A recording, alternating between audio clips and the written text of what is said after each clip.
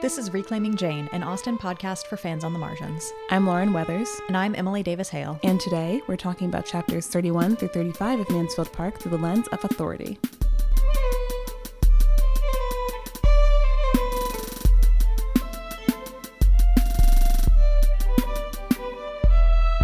All right, so I texted Lauren about this earlier, and I also tweeted about it. I was angry this section. I'm going to fight somebody. Oh, I missed your tweet about it. Oh, yeah, I tweeted that I was going to fight Sir Thomas. Oh, yeah. Yeah, which is exactly what I texted you. Yep. So there's a lot of emotion in this chapter. Yeah, I found this whole section incredibly difficult to read. My last note is just, I had to skim some of this. It made me so uncomfortable. Yeah, a lot of discomfort and a lot of authority, interestingly. We lucked out on this. Yeah, we did. And in a way I wish we hadn't, honestly, but... Right? Yeah. Sometimes you get the serendipity and you're like, can we not, though, maybe? Could have done without this level of authority being projected. Yeah. So why don't we go ahead and recap so that we can talk about what's going on? That sounds like a plan to me. I feel like my recap's going to be very short. That's fair. If it's short, it's short. Are you ready, though? Yes. All right. 3, 2, 1, go. Okay. Henry Crawford has proposed to Fanny. Fanny is horrified. She's like, absolutely not. I don't think so. This is the worst thing that could ever happen. No. Sir Thomas is like, what the hell is wrong with you? Why would you refuse such a man? Why do you think this is something that you can do? He has now reversed his good opinion of her. Fanny is miserable. Henry Crawford won't take no for an answer. He wants to still make her fall in love with him. He's on the hunt again because he's like, oh my God, somebody said no to me? This is so interesting. Edmund thinks she should marry him, and Fanny is still saying no. Good for her, honestly. All right. Okay, that actually ended up taking the whole 30 seconds. It did. There's a lot to express about this section. Yeah, I almost just said everyone thinks that Fanny should marry Henry, and Fanny's like, no, but that didn't give enough nuance, so I expanded it. Okay, Emily, are you ready? Yes. Okay, on your mark, get set, go. So William got promoted and Henry did it. So he's trying to coast on the wave of that gratitude to get Fanny to marry him. But she says no, and she keeps saying no. Everyone else around her is trying to convince her that she should really accept Henry's proposal. And so she's absolutely miserable about it and riddled with guilt and spends the entire time just like trying to stand by her decision while everyone around her is like, but you should do it though. The end? The end. Cool.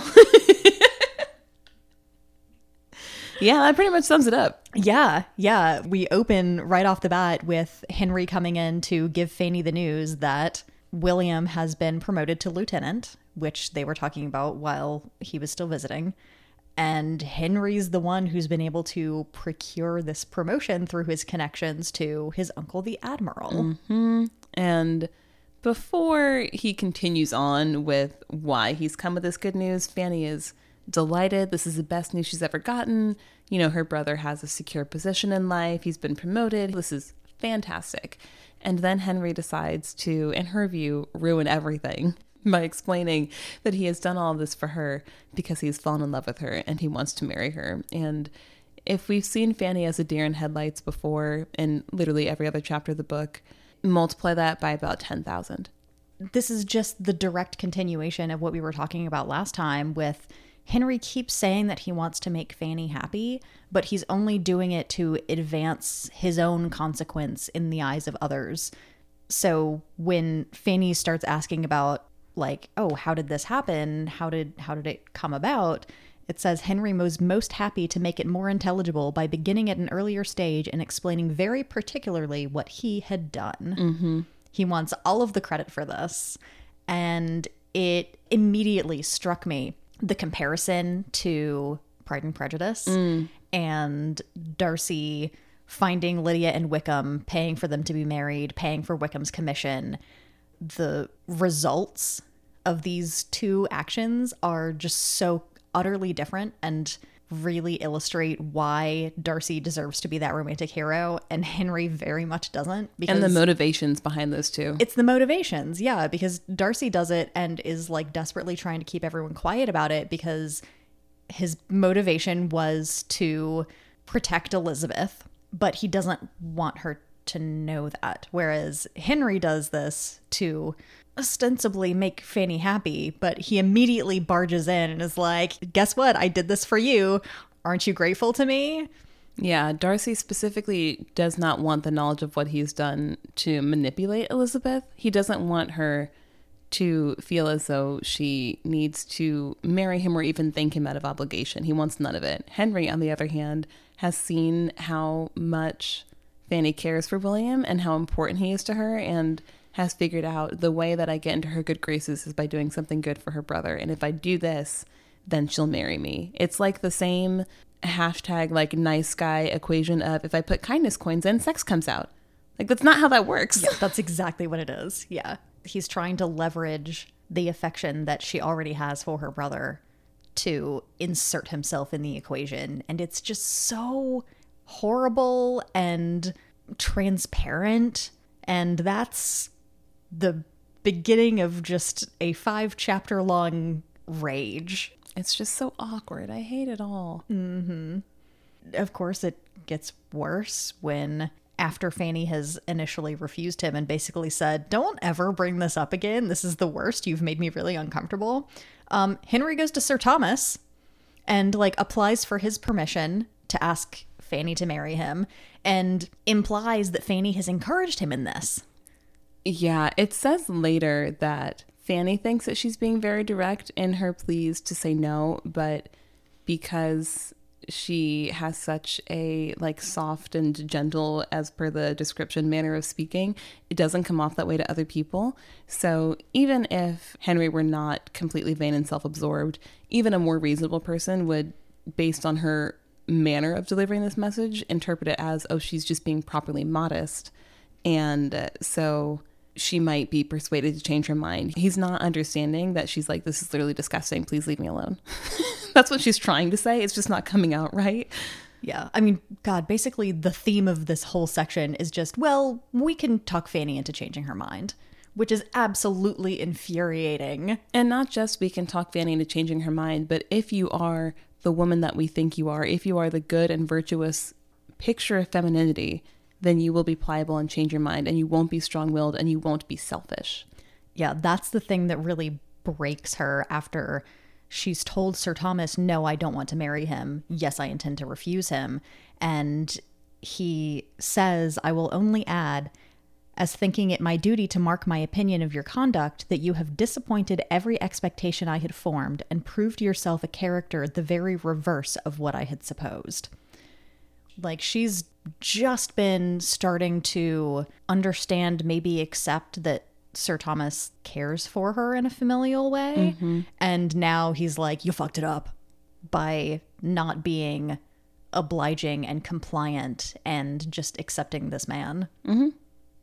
Yeah, so this speech from Sir Thomas is what really started to get my blood boiling. There were many things, but this one specifically where, as you were saying, he's telling her that his opinion of her has been very negatively changed and that he thought that she was all things good and obliging, and really she's not, and then really puts the nail in the coffin by saying, I had thought you free from willfulness of temper, self-conceit, and every tendency to that independence of spirit which prevails so much in modern days, even in young women, and in which young women is offensive and disgusting beyond all common offense, which I know that we are 2 centuries removed, but oh my God.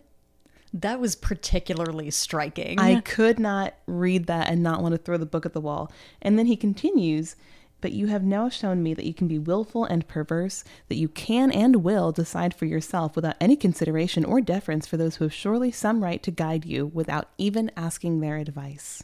This is where I decided to fight Sir Thomas Bertram. It was this moment where I was like, actually, I will hurt this man.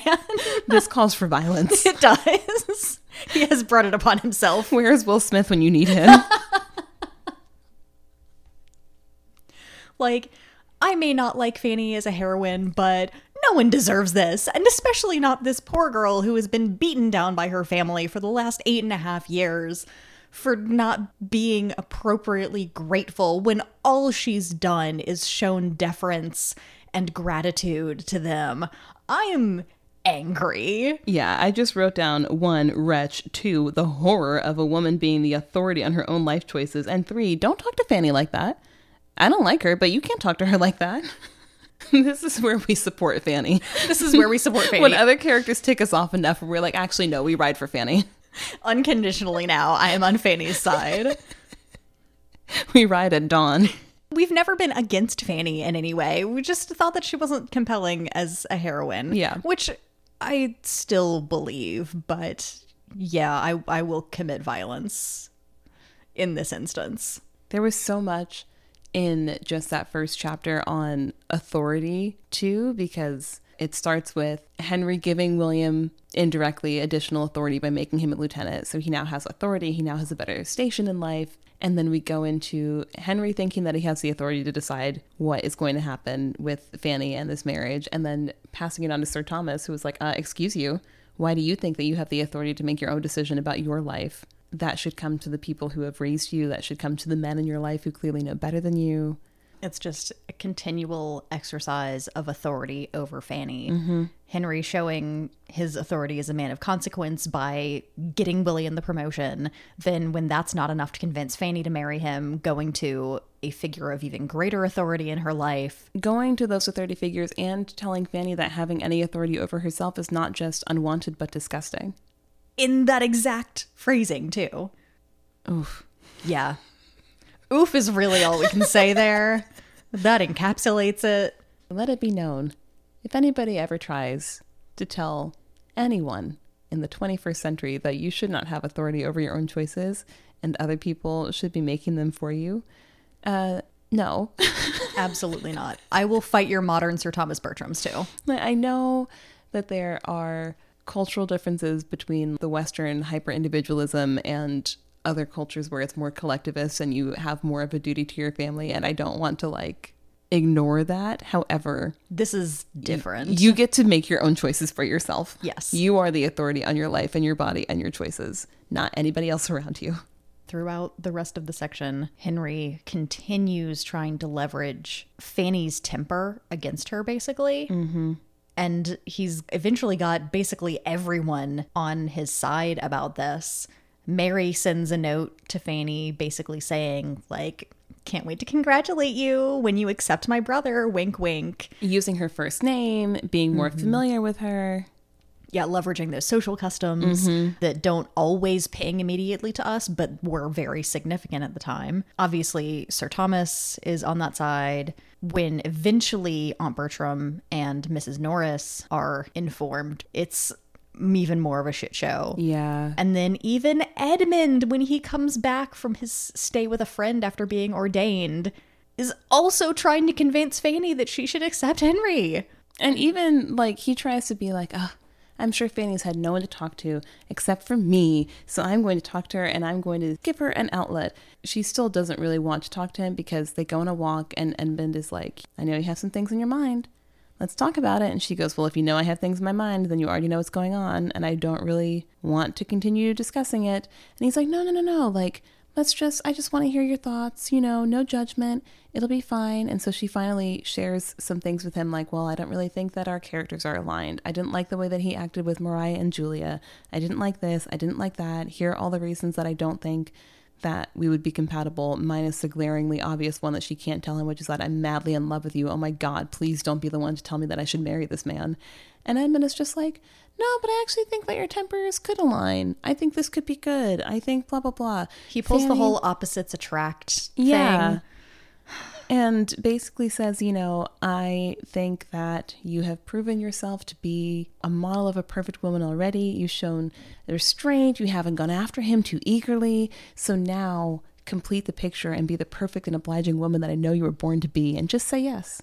This whole thing just shows yet again that even Edmund, the one person she thinks she can confide in, has never actually understood her and has no intention of listening to her far enough to comprehend Fanny at all.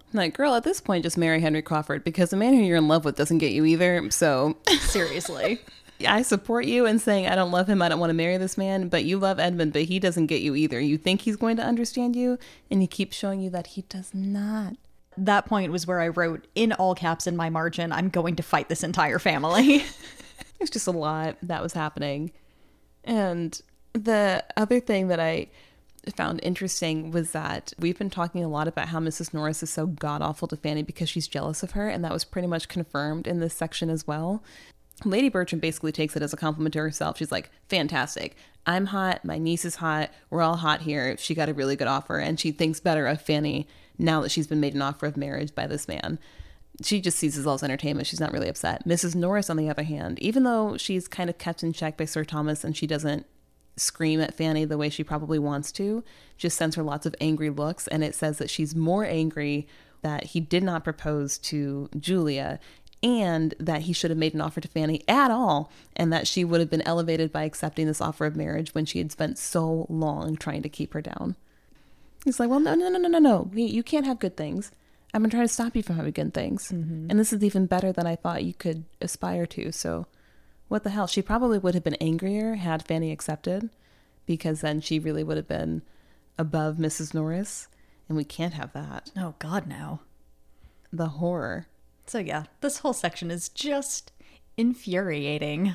It's such a depressing commentary on it is literally impossible to be the perfect woman. Whatever society's idea of what the perfect woman is, you're not going to live up to it, whether it's 1813 or 2013 or whatever, because poor Fanny is really caught between a rock and a hard place. And she even says in her conversation with Edmund, where he's trying to like give her some kind of grace, is you weren't given time to form an attachment.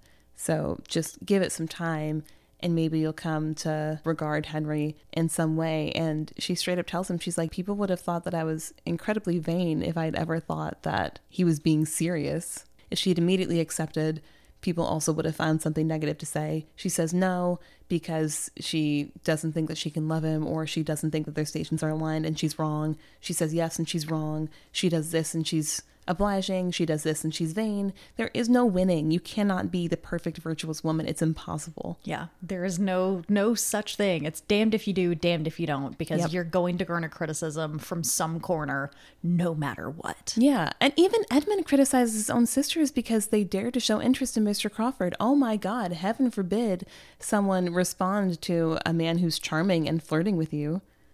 You should just do nothing, I guess. Like, don't have any feelings and don't respond to that. Yeah, and Fanny points out the impropriety of Henry flirting with the sisters. And Edmund says, nothing could be more improper than the whole business. I'm shocked whenever I think that Maria could be capable of it, but if she could undertake the part, we must not be surprised at the rest. My longest deep sigh ever. .mp3. Yeah. And of course, as usual, throughout this whole conversation where Edmund thinks he's going to like comfort Fanny and offer her an outlet, his dialogue absolutely dominates because the man won't shut up and listen to the person that he thinks he's helping. It's all couched in what he can do for his friend, but his friend is not Fanny. His friend is Mr. Crawford. Like, what can I do to help him achieve his goal of marrying Fanny? He is explicitly on Henry's side here and even goes into that conversation with Fanny with the intent of convincing her to give Henry a chance. Because even Sir Thomas is like, Edmund, go talk to your cousin. Can you help us out here? Like, come on. And he does. Get the girl to go marry him. Yeah, there were so many places. The whole thing was just about who has authority over whom. Everyone has authority over Fanny. Everyone has authority over Fanny. What does the hierarchy look like? What does power balance look like between all these characters? Who gets to wield authority and when? All of it. It was perfect and it was annoying. Yeah, I hate how perfect it was. But that's actually the idea of wielding authority is actually a really good segue into my history topic. Oh, do tell. Which I struggled a little bit because so much of this was just interpersonal and people talking to one another. But then Henry Crawford decided to read Shakespeare really well and gave me the perfect idea to look at public speaking. So the origins here, which they would have been especially conscious of in the Regency period, public speaking is traditionally considered to have originated in classical Greece, in Athens, with democracy and politicians coming in and speaking to the masses. And in that context, as it is today, it's often leveraged to persuade or to debate, to make your point of view known and to get other people to agree with you. And that idea was definitely having a resurgence in the Enlightenment period that directly preceded the Regency. During the Renaissance, there was a little bit of a shift towards like, we should use logic to advance our ideas. But the Enlightenment brought back that neoclassical idea of rhetoric and persuasion, and also not necessarily introduced, but really forwarded the idea of elocution being a valid area of study, basically. So when I talk about elocution, I'm talking about like that emphasis on delivery, like Henry's exceptional reading of Shakespeare that so captivated even Fanny, who was determined not to pay attention to what he was doing. But that also ties into what I've talked about ages and ages ago, maybe in our first season, about what gentlemanly behavior is. Oh, yeah. Yeah. If you're well trained in elocution and can perform this sort of public speaking, that kind of flags you as being gentlemanly, because that involves, confidence and manners and carrying yourself well, in addition to like indicating things like education or using heavy air quotes, correct language. I'm a linguist. I'm contractually obligated to say that that's bullshit. There's no such thing. But anyway, Henry's ability to leverage this kind of public speaking, this kind of elocution and rhetoric, I think kind of speaks to his character as both trying to present himself as a gentleman, but then also thinking that he has the kind of power to persuade. And that was also something that I was kind of thinking of. What I texted Lauren about was speech act theory, which is just getting into some real nerd shit here. So speech acts, generally, this is referring to something that both presents information and performs an action. So some of the kind of classic examples are like performing a wedding. Oh, okay. So you say, I now pronounce you man and wife, and that both presents information about what's happening and formally accomplishes that action, which also kind of ties over to Edmund being a clergyman, because that kind of speech act is going to be something that features really heavily in his occupation moving forward. So yeah, it tied into more things than I expected. But yeah, public speaking is what I was thinking about and how it contributes to characterization for these people. Nice. Yeah. That's really interesting. And what's really funny is that I was just reading about Regency ideas of what a good performance was for a monologue for research I was doing for a different podcast appearance. And depending on when this episode comes out, it may or may not be out already. Spoiler alert, if it's not, I'm going to be on the Thing About Austin. You should go over there and go listen to it. If it is out, we will obviously link to it. Yes. But one of the things that came up when I was thinking about Regency Theater was the standards that they had for actors. And what are the standards for pronouncing certain vowels, or what your elocution had to be? What do you do and not do with your hands to be a good actor? Like all these other things. Fascinating. Yeah, these are things that we just don't think about until some random specific topic comes up. And then, being the nerds that we are fascinated by differences then and now. I think we undervalue how important history is, because there's so much that we can learn about why we are the way we are today if we just look backwards even a little bit. Even little things like public speaking can teach us so much about different cultural norms that we have today. Yeah, it was actually really interesting just in doing the research for this. And most of what comes up is websites shilling for their own public speaking courses. That sounds about right. But there were a couple of like lists of the greatest public speakers, and it was all like 20th century politicians and ancient Greeks. Or Romans. I wasn't paying that close attention.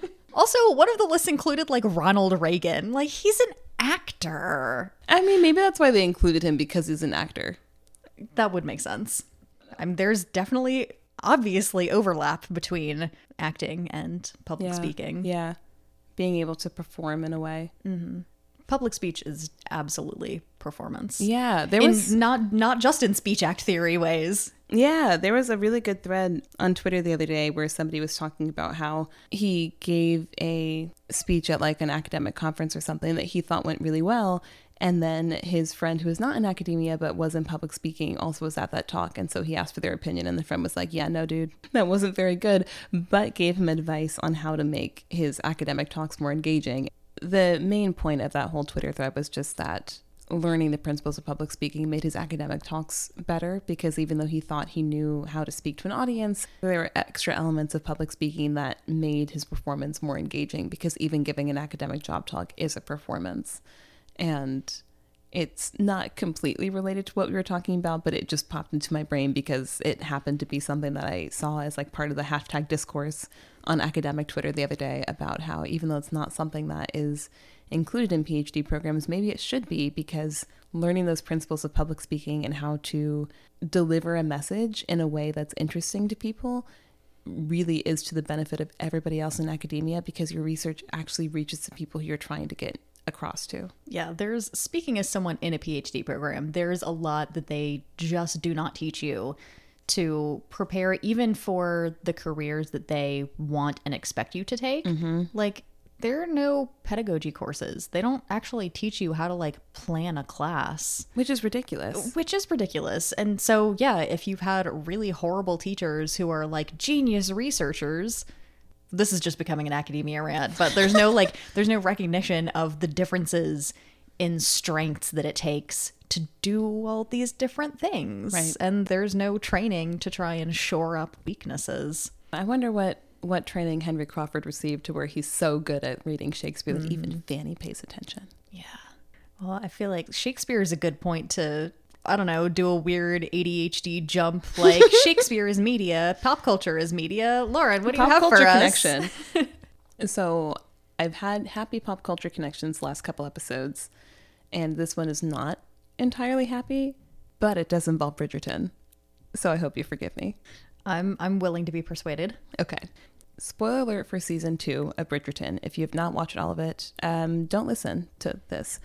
But also, by the time this episode airs, there should have been plenty of time for everyone to have watched season 2 of Bridgerton, because we're recording this with plenty of advance notice. It'll be like a month since the season when I was out. So if we're spoiling it for you, not our fault. Catch up. What are you doing?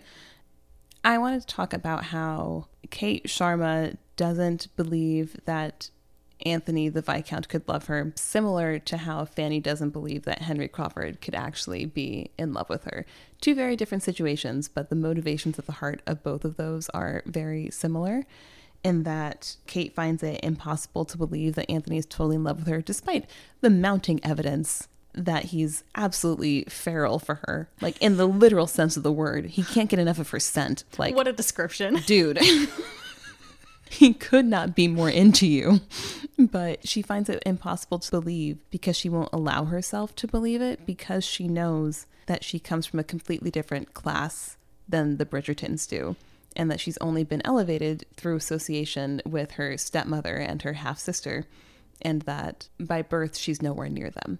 And even though he truly does love her out of self-preservation, she won't let herself believe that, because it is so much worse to want something that she knows that she can't have, to express that want and then have it thrown back in her face. That's ridiculous. Why would you even believe that? It's much safer to just not want it or not believe that it's possible, because then you don't get hurt that way. And Fanny also says something similar, even though hers doesn't come from a place of I don't want to get hurt, because she doesn't have any feelings for Henry Crawford at all. But when she's talking to Edmund, one of the things that she expresses is that we're from two completely different social spheres. Even though Fanny doesn't desire Henry's affections in the same way, if she had allowed herself to be wooed by Henry in the way that he wanted her to be, then she would have been seen as incredibly vain. Because why would you think that someone of your birth, someone of your status, could ever turn the head of somebody like Henry Crawford? So even if she were, like, let's take Edmund out of the equation, and let's pretend as though she is the 18-year-old that everyone thinks that she is, to where this would be the best thing to ever happen to her, which, you know, we can unpack that later. But even if that were the case and she weren't completely in love with somebody else, that wouldn't be something that she could really allow herself to hope for, because A, it's probably not going to happen. B, all of the people around her have impressed upon her how unlikely it is that anything like that is ever going to happen to her, because she's been told since day one of arriving at Mansfield Park that she's lesser than, and that's her lesser station. And C, even if she did believe it, and let's assume again that she's this 18-year-old who really would desire those kinds of attentions, if she allows herself to want that and then she's rebuffed, it just hurts that much worse. And with Kate Sharma on Bridgerton, there's the added dimension for the audience, at least, who's watching this, because there's different racial rules in Bridgerton that are a little bit inconsistent from season to season, but we're not going to get into that. For the audience who's watching, especially for people of color who grew up in predominantly white areas, we have that added emotional baggage of 9 times out of 10, we know in our friend groups in puberty and in childhood growing up that we're not going to be the first one desired, because the authorities on what is considered femininity or beautiful have not included us in what that description is. And so if you were, you know, the token person of color in like a predominantly white community, odds were that was something that you grew up understanding. And this is specifically for women as well, because men have a different experience. So like Black men can be seen as desirable because they're cool and edgy in predominantly white spaces, whereas Black women are seen as the last choice. So your mileage may vary depending on what gender you are. But we know that our femininity didn't necessarily match what was desirable. And even though, 1, beauty is incredibly subjective, which we know, and 2, the opinions of your white peers are not the be-all, end-all, like you shouldn't just be doing things for white approval, there's still something healing and reaffirming of watching somebody who looks like you be desired on television, and ardently desired. But you also understand why it is that she doesn't think that this is something that could ever actually happen to her, because if you've been told for whatever reason, either because of class or because your looks don't fit what the beauty standard is supposed to be, that you're not going to be the one that's desired, you're not going to believe in it, and you're not going to let yourself want it. Because if you want it and then you're told again, this isn't for you, then it's just like twisting the knife. So that was what I was thinking of as I was reading this, those weird parallels. I mean, even shows like The Courtship on NBC, the fact that they chose a Black woman for that, I was so excited.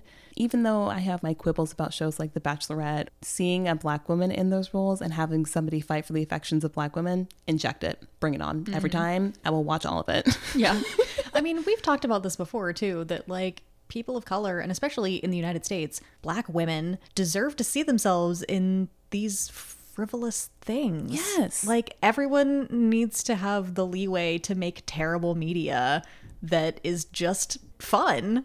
Not saying The Courtship is bad. I haven't seen it. I don't know anything about it. That's not my point. Yeah, no, I firmly believe that you cannot say that a trope is played out until authors or writers of color have gotten to plan that same trope. Like, I do not want to hear you say, I don't want to hear about fake dating. We've done it so many times. If I have POC fake dating, I will watch it. I don't care that it's been done 10,000 times before. I will watch it again. And I don't want to hear that it's been played out.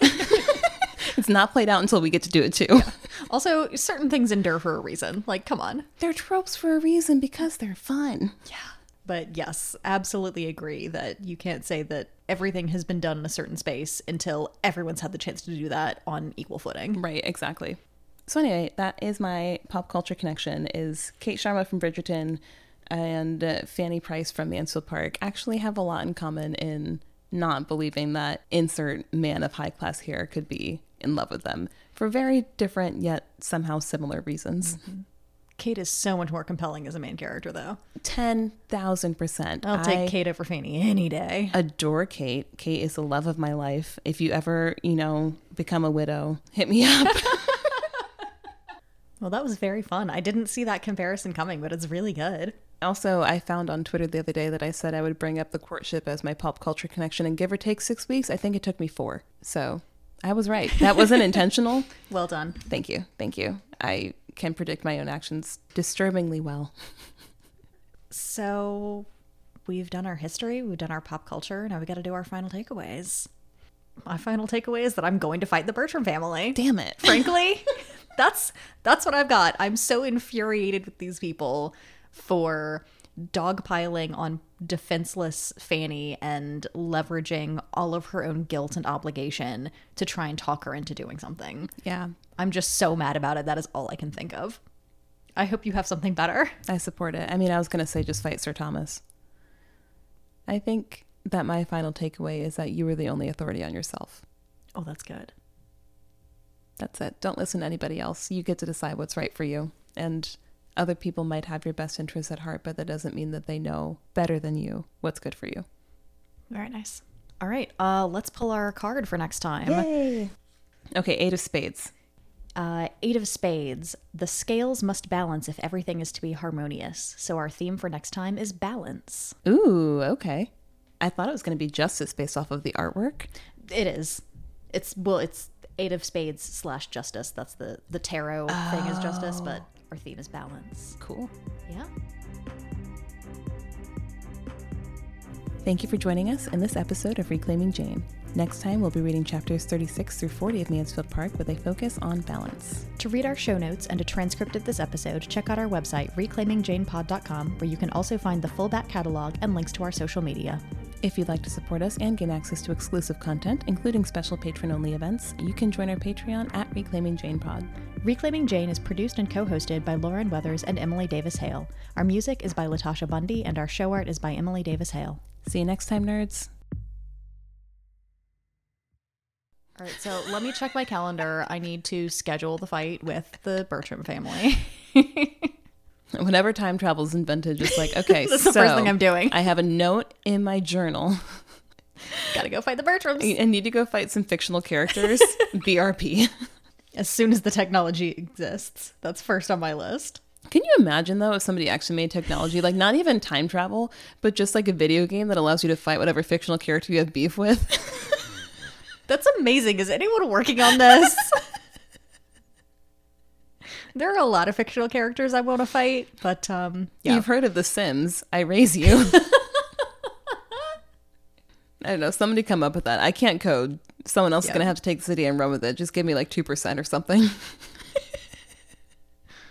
I'm very into this. I need the catharsis right now of punching a 19th century nobleman. I mean, the man's probably a dandy anyway. You could take him. Yeah, it's not like it's Tom. No. I mean, yeah, Tom could probably actually fight because he's gotten into how many fights over gambling? Who knows? Sir Thomas, on the other hand, nah, I don't believe it. Edmund, easy. Easy money. Sir Thomas is also a slave owner, so just even more incentive to punch him. Exactly.